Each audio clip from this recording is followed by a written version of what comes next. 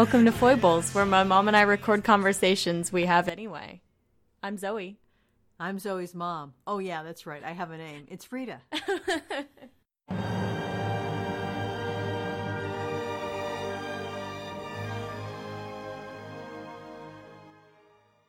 Hello, dear listeners and great readers. I'm going to start up again with my mini recommendations. This is Rita, by the way, and Zoe may pop in every now and then as she feels moved to. That's fine with me. But I just wanted to give you something a little extra between our monthly episodes. I thought you might enjoy some recommendations, and since I've forged ahead and read them, I can tell you what I think, anyway, is really worth your time. And today I want to honor Toni Morrison, who just passed recently. Great American novelist. She is the real deal. She won the Pulitzer Prize for her novel Beloved, and a Nobelist, and has more awards and recognitions than my arm is long. So she will be missed in the literary scene and by all of us readers. Today I wanted to talk about one of her novels that I think is a little bit overshadowed by Beloved, and Beloved is her masterwork. I totally acknowledge that. But Bluest Eye, which she wrote or published in 1970, is really a very fine work. It affected me as deeply as Beloved did. It's a smaller, shorter book, and it's about a young African-American woman named Percola, who lives in Lorain, Ohio, and that is Toni Morrison's hometown. And I mention that because it's not far from where I grew up in Akron, Ohio. So I know that area, and it was very interesting for me to read a book about that area from a completely different point of view. An African-American woman who was raised in a different socioeconomic class and saw a whole different part of the society there. This book has really moved me deeply. It's something I think about frequently.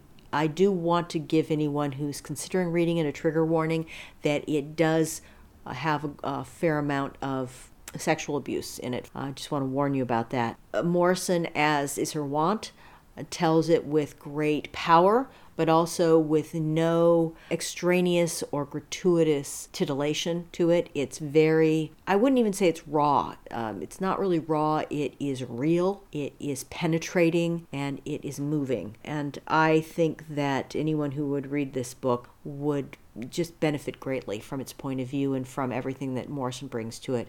She is what I call an embodied writer. She's someone who I feel she sifts all of her great intellect and her ideas and her experiences through her physicality, and then that's why her writing is so powerful and so strong, so strongly impactful, I should say. So I really recommend that you read this book if it's a subject matter that you can handle. I also, of course, recommend Beloved. There's no question about that. But I was deeply moved by this book. Brings me to tears. So readers, I had that great little snappy ending there because I was starting to really tear up, but I really wanted to come back and tell you a little bit more about the book. I realized I was so wrapped up in my own feelings about it, I forgot to sort of clue you in that this is a book about a young woman, an African-American woman who lives in a world that does not love her, a world that reflects back to her ugliness and disdain, and a world that does not hear her or see her for who she is or who she could be. And therefore, she cannot find her way.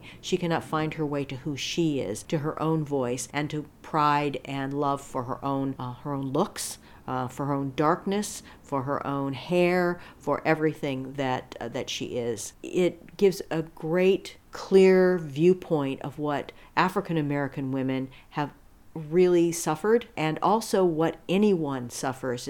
That's the greatness of it. You can translate it into anyone's experience who has been in a world where they are invisible, or they are not loved, they are criticized and hated for who they are. So it is both specific and it is universal, which is the mark of a great writer and a great book. It also is a mark of maybe the fork in the road for Toni Morrison herself, because the description of the little girl, when you read the description of her and then you look at a picture of Toni Morrison when she's very young, the girl is similarly looking to Morrison. So I would conjecture that a lot of the hatred and the criticism and the impact that white society had on Percola was the same thing that Toni Morrison experienced herself. I would just conjecture that. And that Morrison, the fork in the road she took was the fork to finding her voice, hearing herself and seeing herself the way she really was, and becoming the great writer that she became,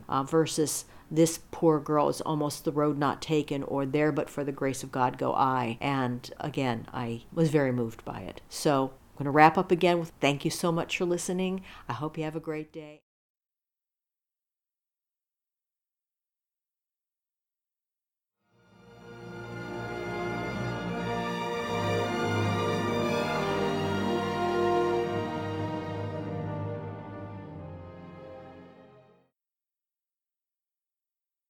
If you want to get in touch with us, shoot us out an email to foiblespodcast@gmail.com. We'd love to hear from you.